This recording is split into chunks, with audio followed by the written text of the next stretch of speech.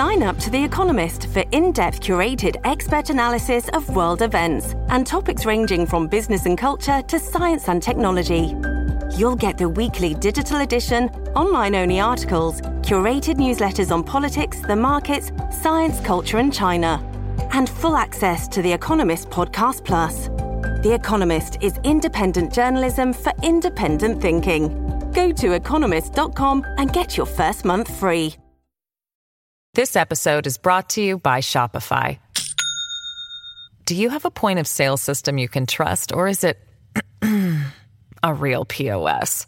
You need Shopify for retail. From accepting payments to managing inventory, Shopify POS has everything you need to sell in person.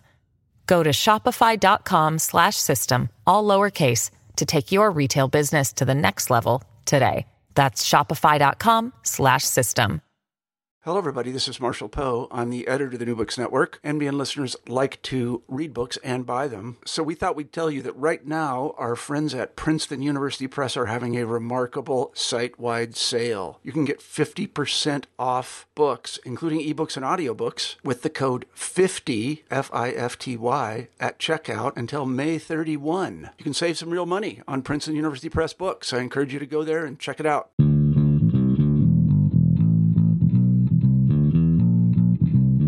Hello, everyone, and welcome to the podcast.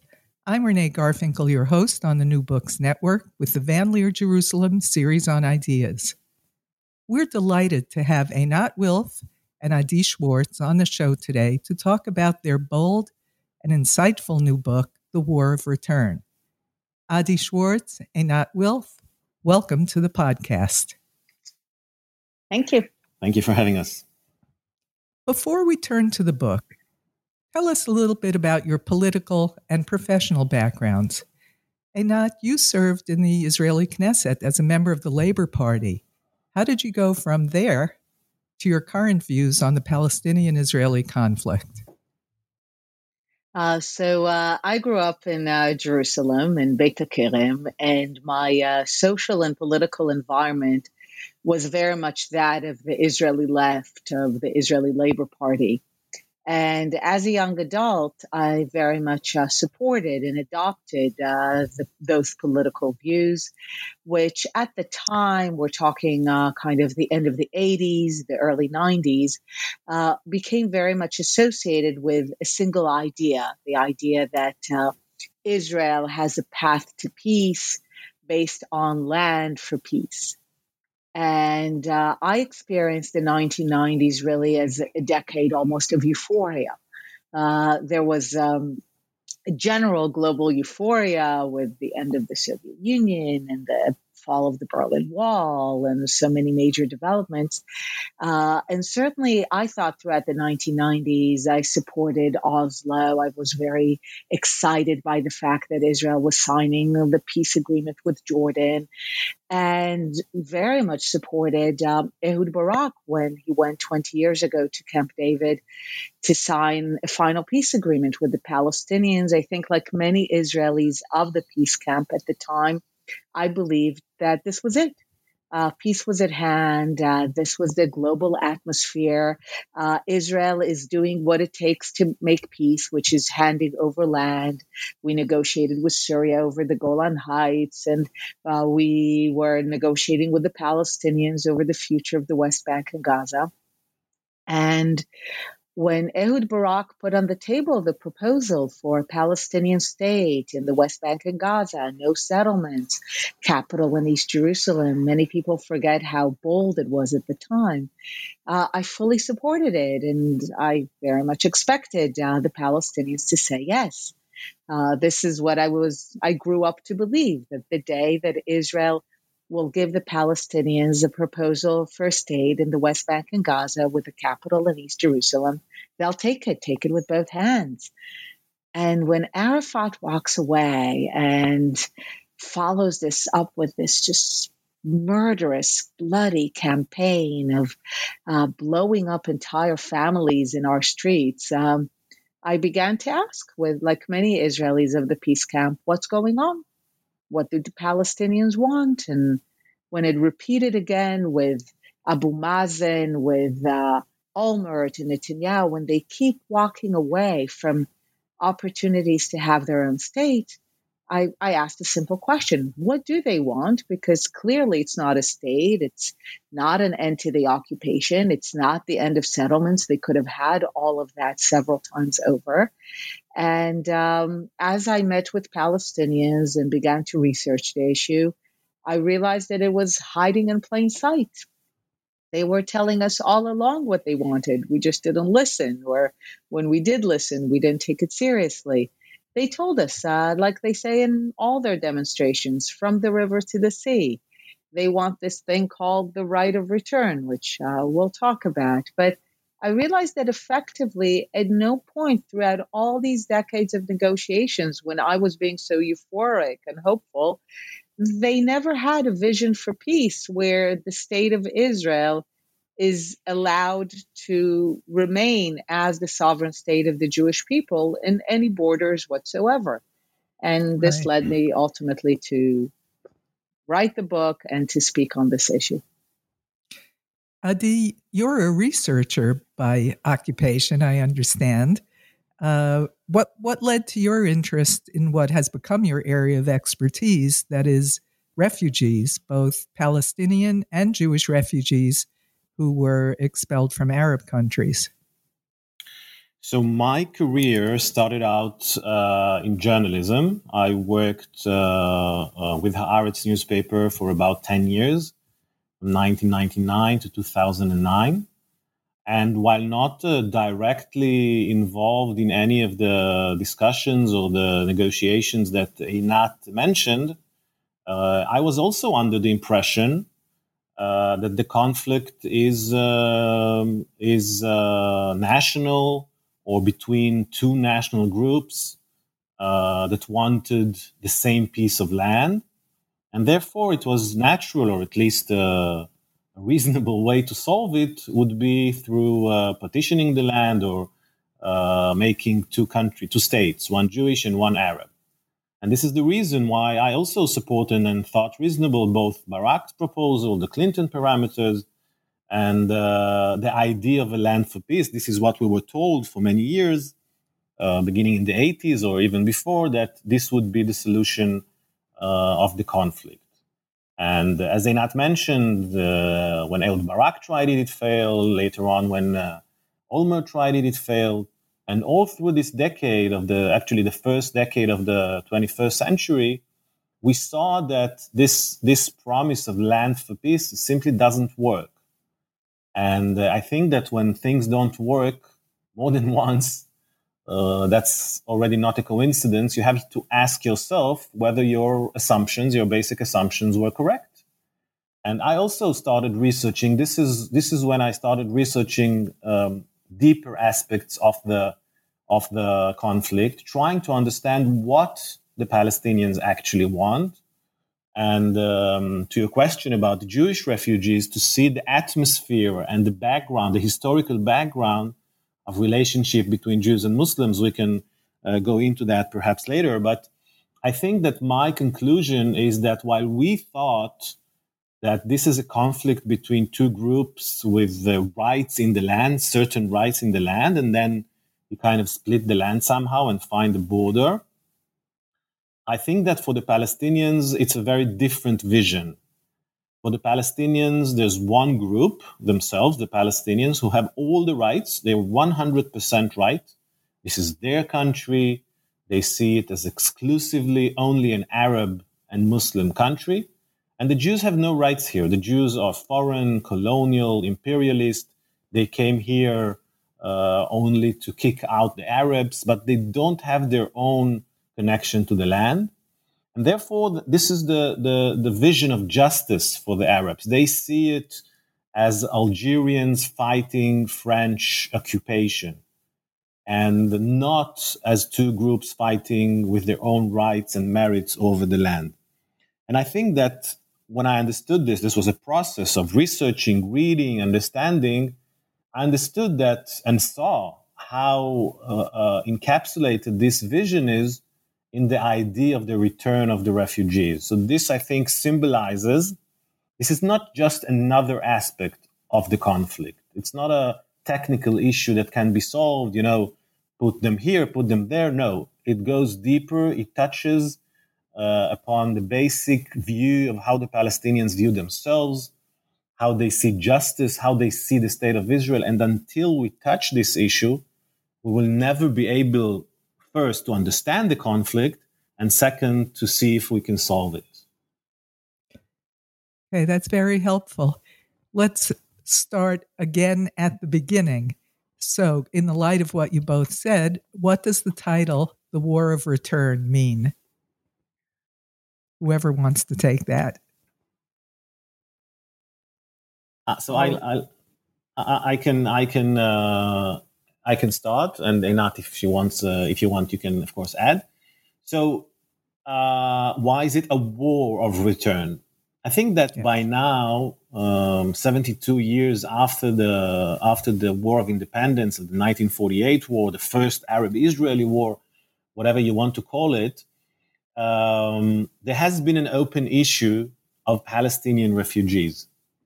And along the years, the Palestinians have managed to create an image of a demand that the refugees and their descendants, which by now number between 5 and 9 million people, they demand that they return or enter Israel, because by now it's not a return. Most of them are not among the living. We're talking about the descendants who have never been to Israel, so it's not a return. But the Palestinians have managed to create an image of either humanitarian issue, this is just a bunch of people who want to go back to their homes. What could be more natural than that?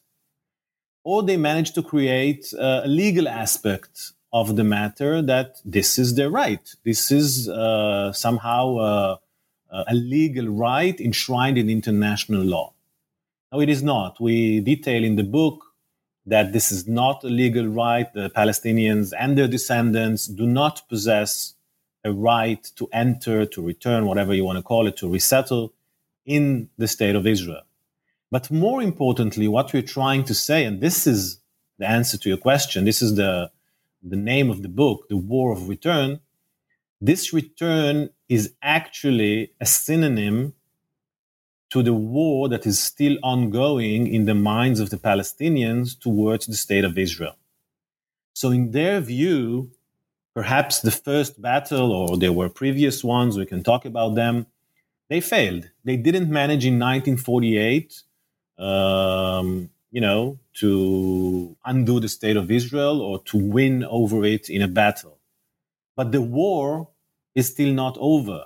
For them, the war is still going on until they will achieve the final aim or the just solution of undoing the state of Israel. In their view, a Jewish state, in the sense that Jews are sovereign in a certain piece of land in the Middle East, in this area, is simply an unjust cause, and the war will continue until this injustice is being remedied some way. And the only way, of course, is to undo the state. So it's not a coincidence, it's not a humanitarian matter, it's not a legal matter, it's a political aim to undo the state of Israel through a massive return, a massive collective return of millions, which will, of course, make Israel into an Arab state instead of a Jewish state. So this is the reason for the name of the book. And you mentioned the political and the humanitarian aspects of this phenomenon. There's also an historical aspect. Had the Arab states not attacked the brand new UN-approved state of Israel back in 1948, would there have been any Palestinian refugees today? So this is something that we often amazingly have to remind, that the idea of refugees, the existence of Palestinian refugees, was absolutely not necessary and certainly not inevitable. If the Palestinians had said yes to the UN plan to partition the state between a Jewish and an Arab state, that was the vision, there would have been no displacement at all. There is a tendency today to kind of retroactively erase that and present Zionism as this inexorable movement of displacement of Palestinians, meaning a movement that could not have achieved its aims but by displacing the existing population. And the amazing thing is how untrue this is. To begin with, of course, how sparse the population is. There was room for everyone. One of my favorite maps to show is the map of the existence of malaria at the beginning of the 20th century, and then compare it to the UN partition map. And what you see in the map, they're almost one-to-one, is that the only population that Zionism displaced was mosquitoes. So really, up until partition, Zionism is the movement of building, of construction. There is no need for displacement at all. It is only because the Arabs in the land and later the Arab states that came to their assistance, when they choose to reject partition and to wage war against the establishment of a Jewish state in any borders, only then, when they lose their effort, do they become refugees. And of course, Jews in the land become refugees from the areas that become the West Bank and Gaza. And the thing is that we try to understand, why is it that the refugees from this particular war of partition and decolonization still maintain themselves into the fifth generation today as refugees, whereas you don't see it in any other war from the same period, 40s, 50s. You don't have refugees today, or people saying they're refugees, and certainly not people with an agency with the letters UN in its name saying they're refugees into the fifth generation. And this goes back exactly to what Adi said in the title of our book. The reason is that the Palestinians uniquely insisted and then were indulged by the West in their demand that the war not be over. Because if they had settled and moved on, like all other refugees from the era, the war would have been over. We would have had an India-Pakistan situation. So this is really the thing that needs to be reminded. There was no reason for there to be Arab refugees or Palestinian refugees. All they had to do was say yes to partition and not wage war against Israel. Once they lost, they had no right to demand an undo. I mean, the idea of return is basically to say, oopsie, sorry, we tried to prevent you from existing. We failed. We want a redo. You don't get a redo. But this is what the demand to return is. Other refugees in the world, of course, were not indulged in this worldview. And this is the Palestinian way of keeping the war of 1948 over until they finally get the outcome which they tried to achieve the first time, which is no state of Israel. Well, that's a very important point. The second half of the 20th century saw many, many millions of refugees, both throughout Europe after the World War II, India, Pakistan, as you mentioned, the Korean War, Vietnam, Cambodia. The magnitude of the refugee problem was enormous. And yet they're all integrated either into their new countries or somewhere, and don't consider themselves or their children and grandchildren refugees. So another uniqueness about the Palestinians that you write about, which is just mind-blowing if you're not accustomed to this information, is that despite the fact that even today in the 21st century, there are also millions of refugees, Syria and elsewhere, and in Europe, only the Palestinians have a UN agency that's just for them, UNRWA, UNRWA. Tell us about how that can happen. So the answer, as Einat said, we asked ourselves, how is it that the Palestinians are the only group who remained as refugees? And the answer is that the Palestinians were in fact the only group that was indulged by the international community, mainly the West, because these were the funders and the establishers of exactly that same agency.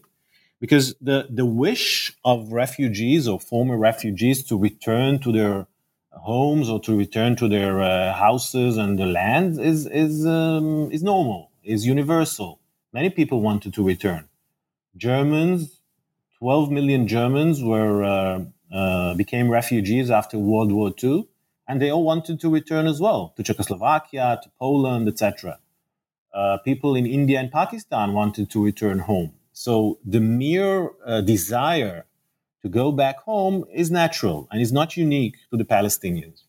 What is unique is the way the international community treated them.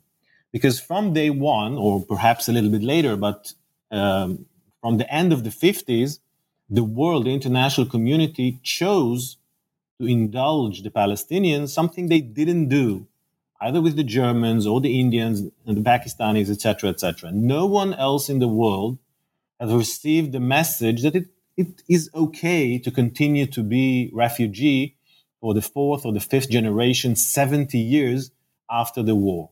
And the question is why? Why did the West treat the Palestinians differently than all other groups of people? And the answer is politics. The answer is geostrategic interest. We're talking about the height of the Cold War, very strong war or conflict between the Western world, the United States, and the Soviet Union. The importance of the Middle East as provider of oil. We're talking about the 50s when rebuilding Western Europe was a central and major economic, strategic, military interest of the United States. And with all due respect to the Arab-Israeli conflict, the Americans told to themselves, and by the way, under very heavy pressure from the Arab states, and they said, okay, with all due respect, we have much bigger interests. We have the Berlin Wall, we have the Communist China, war in Vietnam. With all due respect, we can continue and finance UNRWA. That would be a few $100 million per year. But it is more important for us to give the Arab world the impression that we're with them, that we're not pro-Jewish, that we're not pro-Israeli. So the whole idea, beginning in the end of the 50s, of maintaining UNRWA, even though, and we have it on record, everybody knew that UNRWA is not doing anything good. They knew that this is some kind of a charade, a bribe to the Arab world, because they knew that if they stopped financing UNRWA, the Arab countries, at least this is what they threatened, to be anti-Western, to stop ships going in the Suez Canal, to raise the price of oil, etc., all kinds of economic sanctions that the United States and Western Europe simply did not want. So they paid this bribe each year, continued the financing of UNRWA, even though they knew it is doing nothing good, not settling any Palestinian refugee whatsoever, and instead instilling in their minds of the Palestinians that they actually do have this right to return, and maintaining and sustaining this ethos that the creation of the State of Israel was an injustice, and the whole structure that we just mentioned. So this is the uniqueness of the Palestinian refugee problem, the way the world has chose to indulge their dream to undo the State of Israel. Well, that brings up a very important point when you go back in history and track the development of the situation and of UNRWA, because back in the 1950s and up through, I would guess, 70s or 80s, the conflict was considered to be the Arab-Israeli conflict. when it was clear that it was the Arab states, the huge numbers, power, and oil strengths of the Arab states against little Israel. And it seems that, not that the Arab states have all made peace with Israel, but the perception, the public perception and the labeling of the conflict, the camera lens was narrowed so that it was just Palestinian Israeli. And that, of course, changed the perception of the power balance and many other things. But you also mentioned other refugee populations who, although they would have liked to go back home, the world situation made it impossible. But is there not an international right of return for refugees, as the Palestinians claim? So the short answer is no. And there's certainly no right for the Palestinians to settle inside the sovereign state of Israel in breach of Israeli sovereignty and against its will. When Palestinians speak of a right of return, to most people, it sounds logical and innocuous. Really, it makes so much sense. You just go back. Who doesn't get to go back? Or how can you deny people their internationally sanctioned right of return? But the truth is exactly the opposite. Like you mentioned, throughout the 20th century, we have a major global transition from empire to nation states. We begin the 20th century with the world pretty much all divided between empires, and we end the 20th century when the world is divided between nation states. I have a colleague who likes to say that by the end of the 20th century, if you're not ice, Antarctica, and if you're not water, you're a nation state. Now, in the process of moving to nation states, it's a bloody process. 2 global wars, decolonization, civil wars, borders are established, lines are drawn, people flee, people are expelled, and new states emerge. People do not go back. Why? Why does that become the international norm? Because it's very clear that if refugees are allowed to go back, especially refugees who were especially at war the moment before, the ones that the new state doesn't want because there had just been a war, there would be new war. War would continue forever. So the global norm that is clearly established throughout the 20th century is that refugee populations do not go back, certainly not against the will of the newly established sovereign state. So the state of Israel can open its gates to Jewish refugees from around the world, and Poland can let Polish refugees enter, but it's not letting German refugees enter. So that is clearly the global norm, and Israel operates within that global norm. So there's no internationally sanctioned right of return for refugee populations into sovereign states against their will. It doesn't exist. The Palestinians often quote this United Nations General Assembly Resolution 194, saying that gives them the right of return. And all we have to tell people is go read the resolution. It's a resolution in the midst of the war, basically designed to create a framework for peace, and in a pattern that will repeat itself throughout the history of the UN. The Arabs reject the resolution because they don't want to make peace with Israel. This is in the midst of war. They're still hoping to win it. They refuse to recognize Israel. They refuse to chart any path to peace with Israel.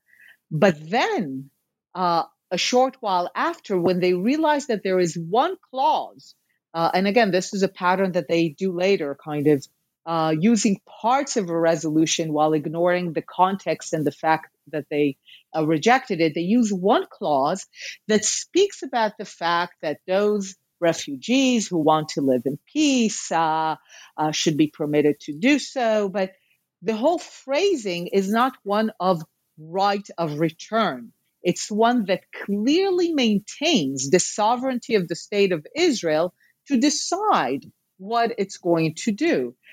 So as Abba Eban said, the extravagant reinterpretation of this resolution, ignoring the context, ignoring that Arab countries rejected it, and the Arab refugees, of course, rejected it, and then giving it this extravagant interpretation that it gives all refugees in perpetuity into the generations a right that overrides Israeli sovereignty to settle in Israel and thereby transform it into an Arab majority country.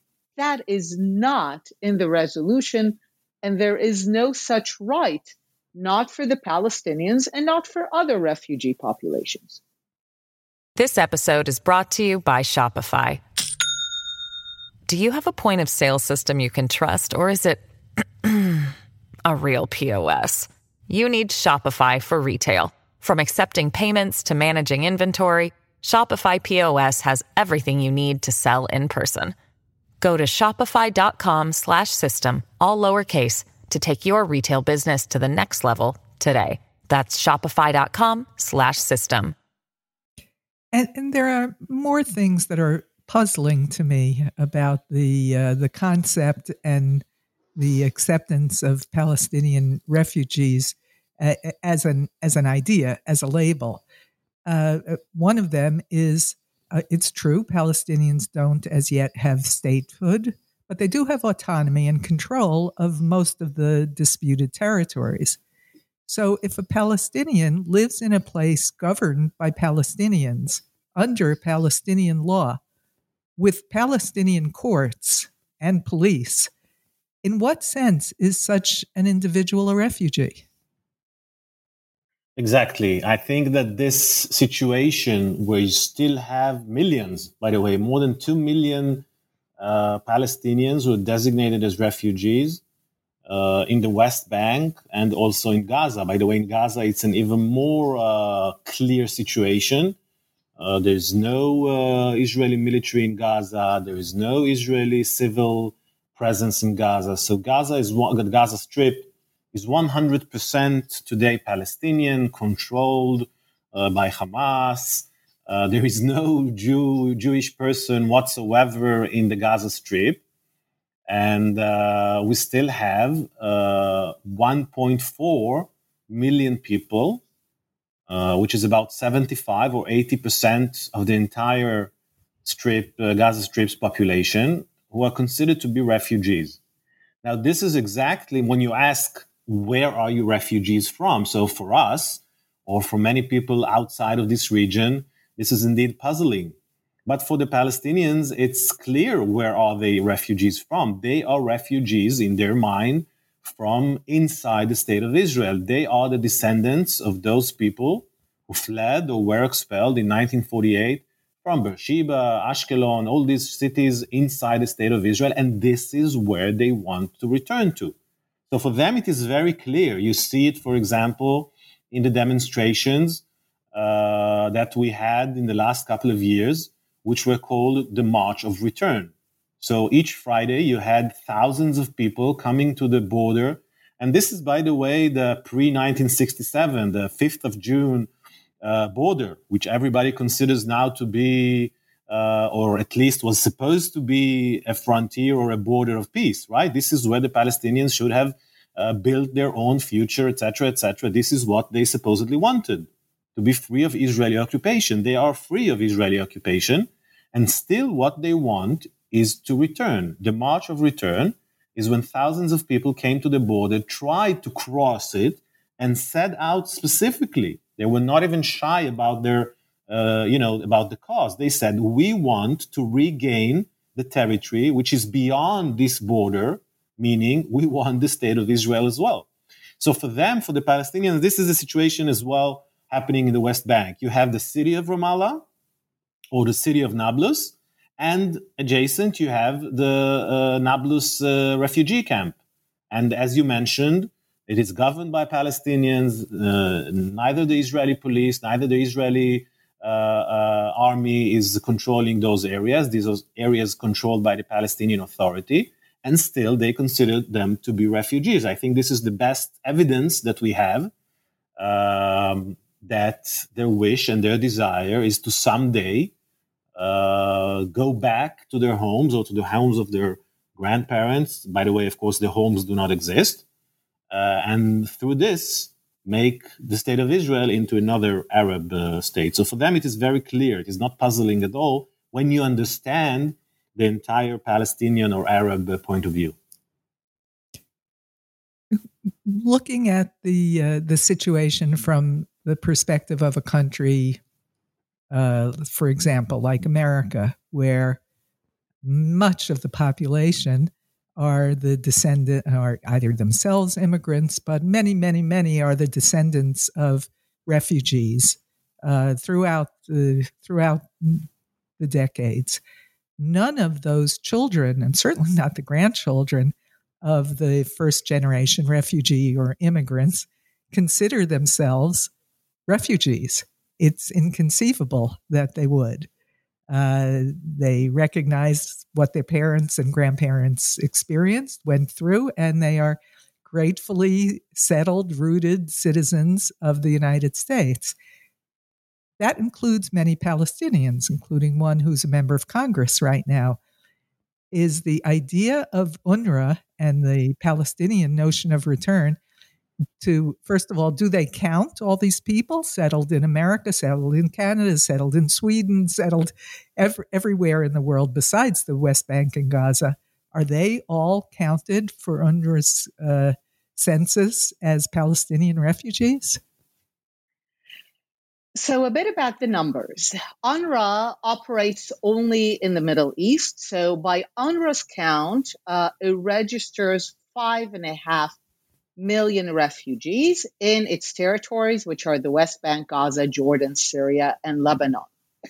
And to continue on what Adi said, the idea of Palestinian refugees is huge, but in practice, the issue is very small because 2.2 million so-called refugees live in the West Bank and Gaza, so they're clearly not refugees. They're not going to go anywhere. Another 2.2 million are citizens of Jordan. They've been naturalized when Jordan annexed the West Bank, and nowhere in the world is a citizen of a functioning country considered a refugee of another country to which they've never been. So they're not refugees in Jordan. They're citizens of Jordan.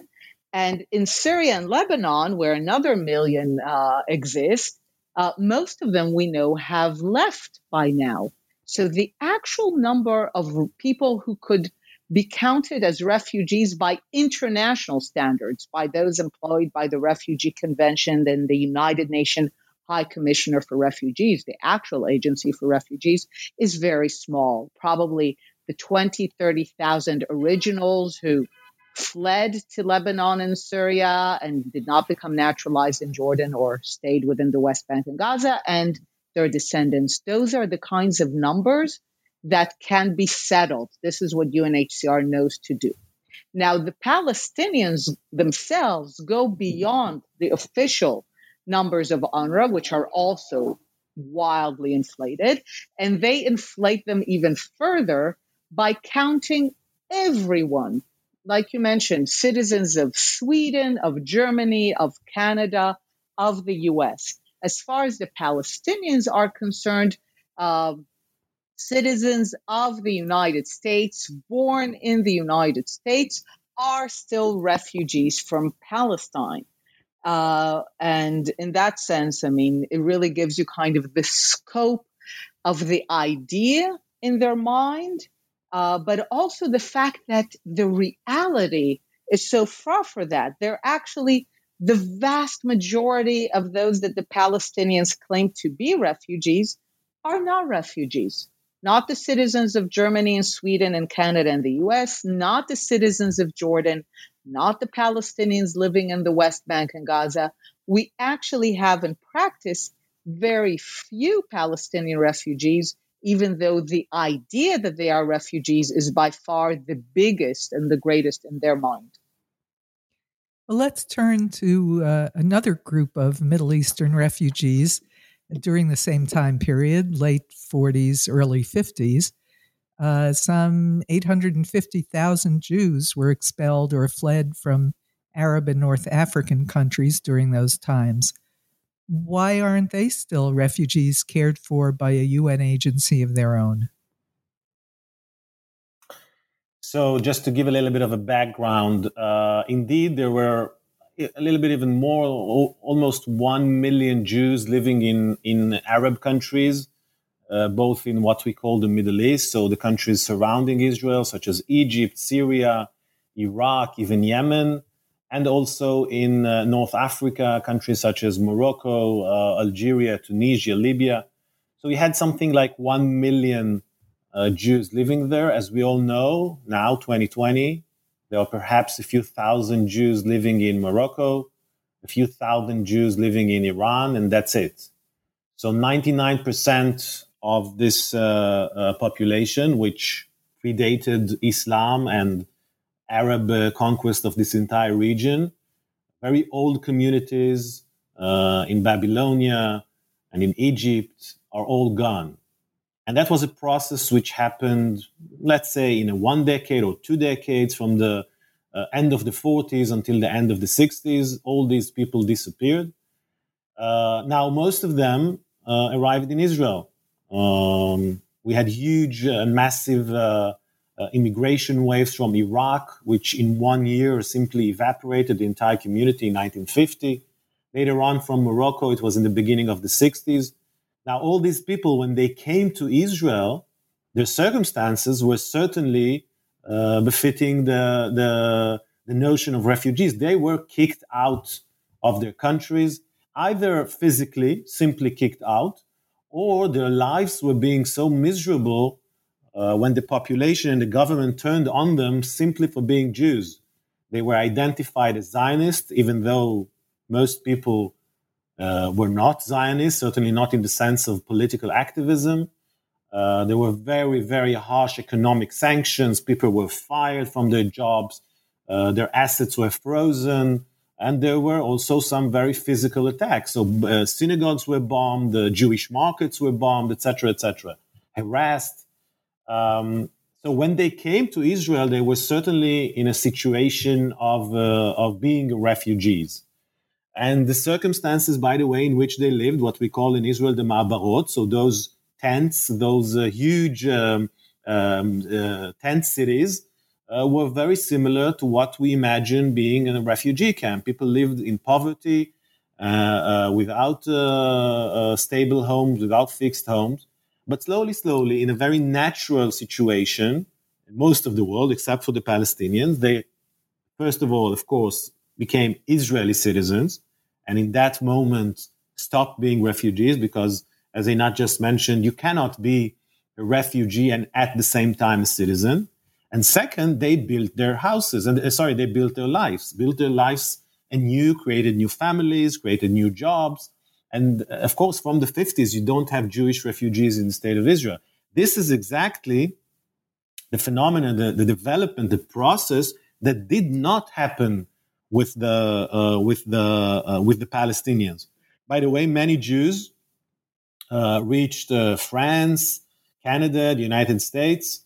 They received citizenship, so they were naturalized. Of course, at that moment, the refugee status stops. And again, they try to flourish. They try to recreate their lives. The uniqueness of the Palestinian situation is that they didn't do it and that they were indulged by the international community. No one in the international community, certainly not a special UN agency, was created to help or, to sustain this notion that Jews will someday return to their houses in Iraq. By the way, the property, the estimates of property the Jews left behind in places like Iraq, in Egypt, you have to remember that these are communities of 2 millennia. So they have both personal property, they have communal property such as synagogues, cemeteries. The estimates are billions and billions of dollars, which were all confiscated and belongs today to the countries that were where the Jews were living. So indeed, you can see a huge asymmetry between the treatment of the world towards the Jews and the treatment of the world towards the Palestinians. Your mentioning of the Ma'abarot, the primitive tent cities that received the flood of refugees into the new young country of Israel, reminds me of an observation once made to me by a UN employee who said, if you want to understand the difference between Palestinian refugees and real refugees, it is this. Real refugees live in tents. They struggle to get clean water and food and medical care and the basics of life. Palestinian refugees have satellite dishes and internet connections in their houses. And that explained to her the difference in why one needs to be supported by the international community and the other really doesn't.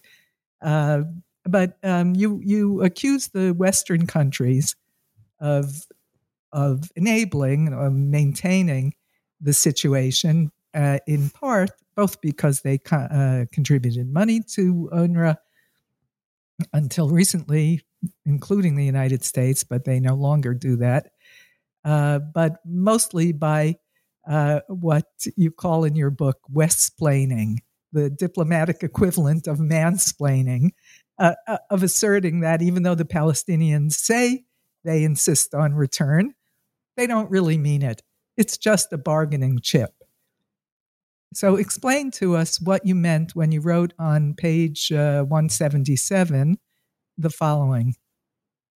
Palestinian return is not a bargaining chip in the service of the greater goal of independence and statehood. It is actually the greater goal itself.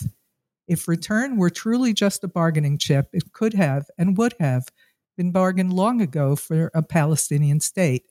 Rather, it is a Palestinian state that is repeatedly bargained away in order to keep fighting for return. Say something about that. Yes. So this is exactly it. And this is, by the way, where we started our conversation, where Adi and I saw the Palestinians walk away from clear and distinct opportunities to have a state and wondered what was going on. Because certainly by people who were involved in the issues and negotiators, the reigning assumption throughout the 1990s that the issue of refugees is a marginal issue, that the idea of the right of return is a bargaining chip, often presented as the only bargaining chip because Israel has the real assets. Israel controls the territory. That's an actual asset. What do the Palestinians have? They have nothing. Their only asset is this right of return. And that's the asset that they will bargain away when they can have the real asset of a sovereign independent state on territory, on land. And that is a reasonable assumption. And that was certainly a reasonable assumption. I think we also in the book describe how after the fall of the Soviet Union, when the Palestinians lost the Soviet backing, they turned to the West for support without changing the goal.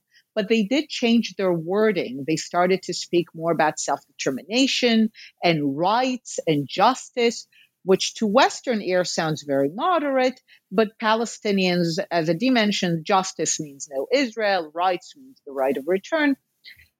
So that was the assumption throughout the 1990s, but it was put to the test. Ehud Barak presented them with the opportunity to have a state, sovereign, in the West Bank and Gaza, no settlements, capital in East Jerusalem. This repeated itself with Ehud Olmert in 2008, and there were other opportunities. And the Palestinians walk away. And in the book, we also talk about what they said. And not only do they walk away, by the way, not only do Arafat and Abu Mazen walk away from repeated opportunities for independence and statehood and territory, they don't face any criticism. They do not go back to their people and face any criticism that says, what have you done? We could have just had a state. Are you insane? Go back and get us our state. You don't, there's not a single op-ed that says that. So you understand that not only did they did something that reflects the ethos of their people. They didn't face criticism because they operated according to what their people wanted. And this is when we realized, like I said, that it was hiding in plain sight. It was not a bargaining chip because it was put to the test and they didn't bargain away this idea of return in exchange for the actual asset of statehood and territory and independence. So it's the reverse. Palestinians have never, not for a single minute, wanted a state in the West Bank and Gaza, or for that matter, in half of the territory in 1947, if having their own state would have meant that the other territory would belong to the Jewish people. As long as this was the price, they have repeatedly opted to say no and to keep fighting until this is, for them, no longer the price, until they have Palestine from the river to the sea and no longer have to divide it or share it with the Jewish people. So by now, if in the 1990s we could have believed that it's a bargaining chip, once it was repeatedly put to the test and the Palestinians have clearly made a conscious choice to reject statehood in order to keep the idea of return and from the river to the sea, we need to come to terms with the reality that this is what they want. And we need to ultimately change that reality in our view. But this is the reality that we face right now and have always faced, actually. 2 years ago, in 2018, the Swiss foreign minister observed that although it may once have been useful, UNRWA provides ammunition to continue the conflict. That's a quote. And he continued, by supporting UNRWA, we are keeping the conflict alive. Did anyone pay attention to him at the time? That's a very good question. So from time to time, you have, I think, mainly when new people come to their jobs and look around and start asking, the classical questions of why are we supporting this agency? It's doing nothing good. It has no logic in it, and we should stop doing it. So I think this was the case of the Swiss foreign minister. And the problem is that, on the other hand, you have so many establishments already involved in this. So you have the foreign secretaries and the State departments and the security establishment. So many establishments which are embedded in this, and it gives the impression that UNRWA is like the sun. It will rise tomorrow in the east as well. So this was, by the way, also the case of Donald Trump. I think he very intuitively felt that it makes no sense 70 years after a war to sustain an agency which only adds refugees to their lists every year. So, of course, you get what you're paying for. You pay for more refugees, then you get more refugees. So I think very intuitively Donald Trump understood it. It wasn't easy for the United States to stop funding UNRWA because, again, you had the State Department and the Pentagon and all these analysts and, all these, in 70 years, this infrastructure of UNRWA has become part of the UN establishment. And there's also connections with the Israeli establishment. So it has become part of the natural life of the area.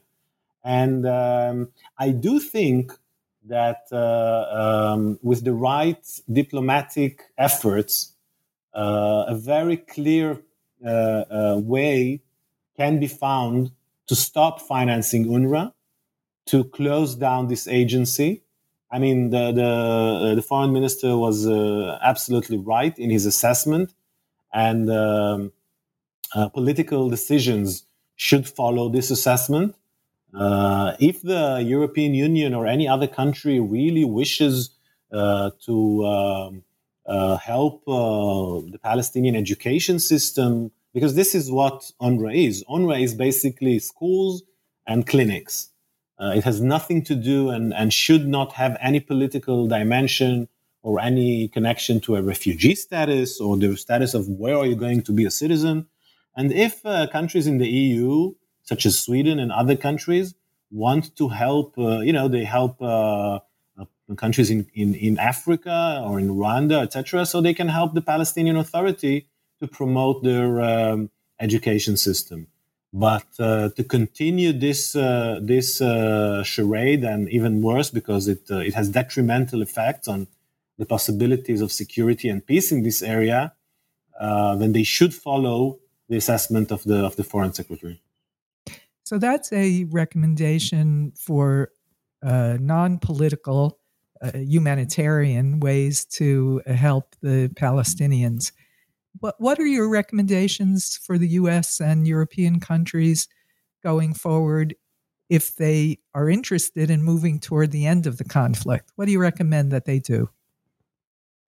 So, first of all, the first step for us is really to get Europeans, Americans to understand the terrible, detrimental role that UNRWA and the entire Western indulgence of the Palestinian refugee issue and the dream of return has created.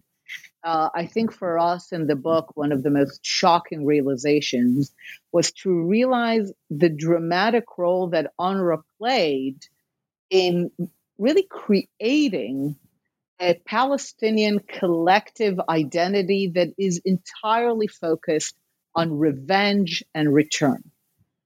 Again, unlike all other refugee populations in the world. So, first of all, the West needs to move away from their notion that UNRWA is some, benign or even useful agency that provides social services to Palestinians.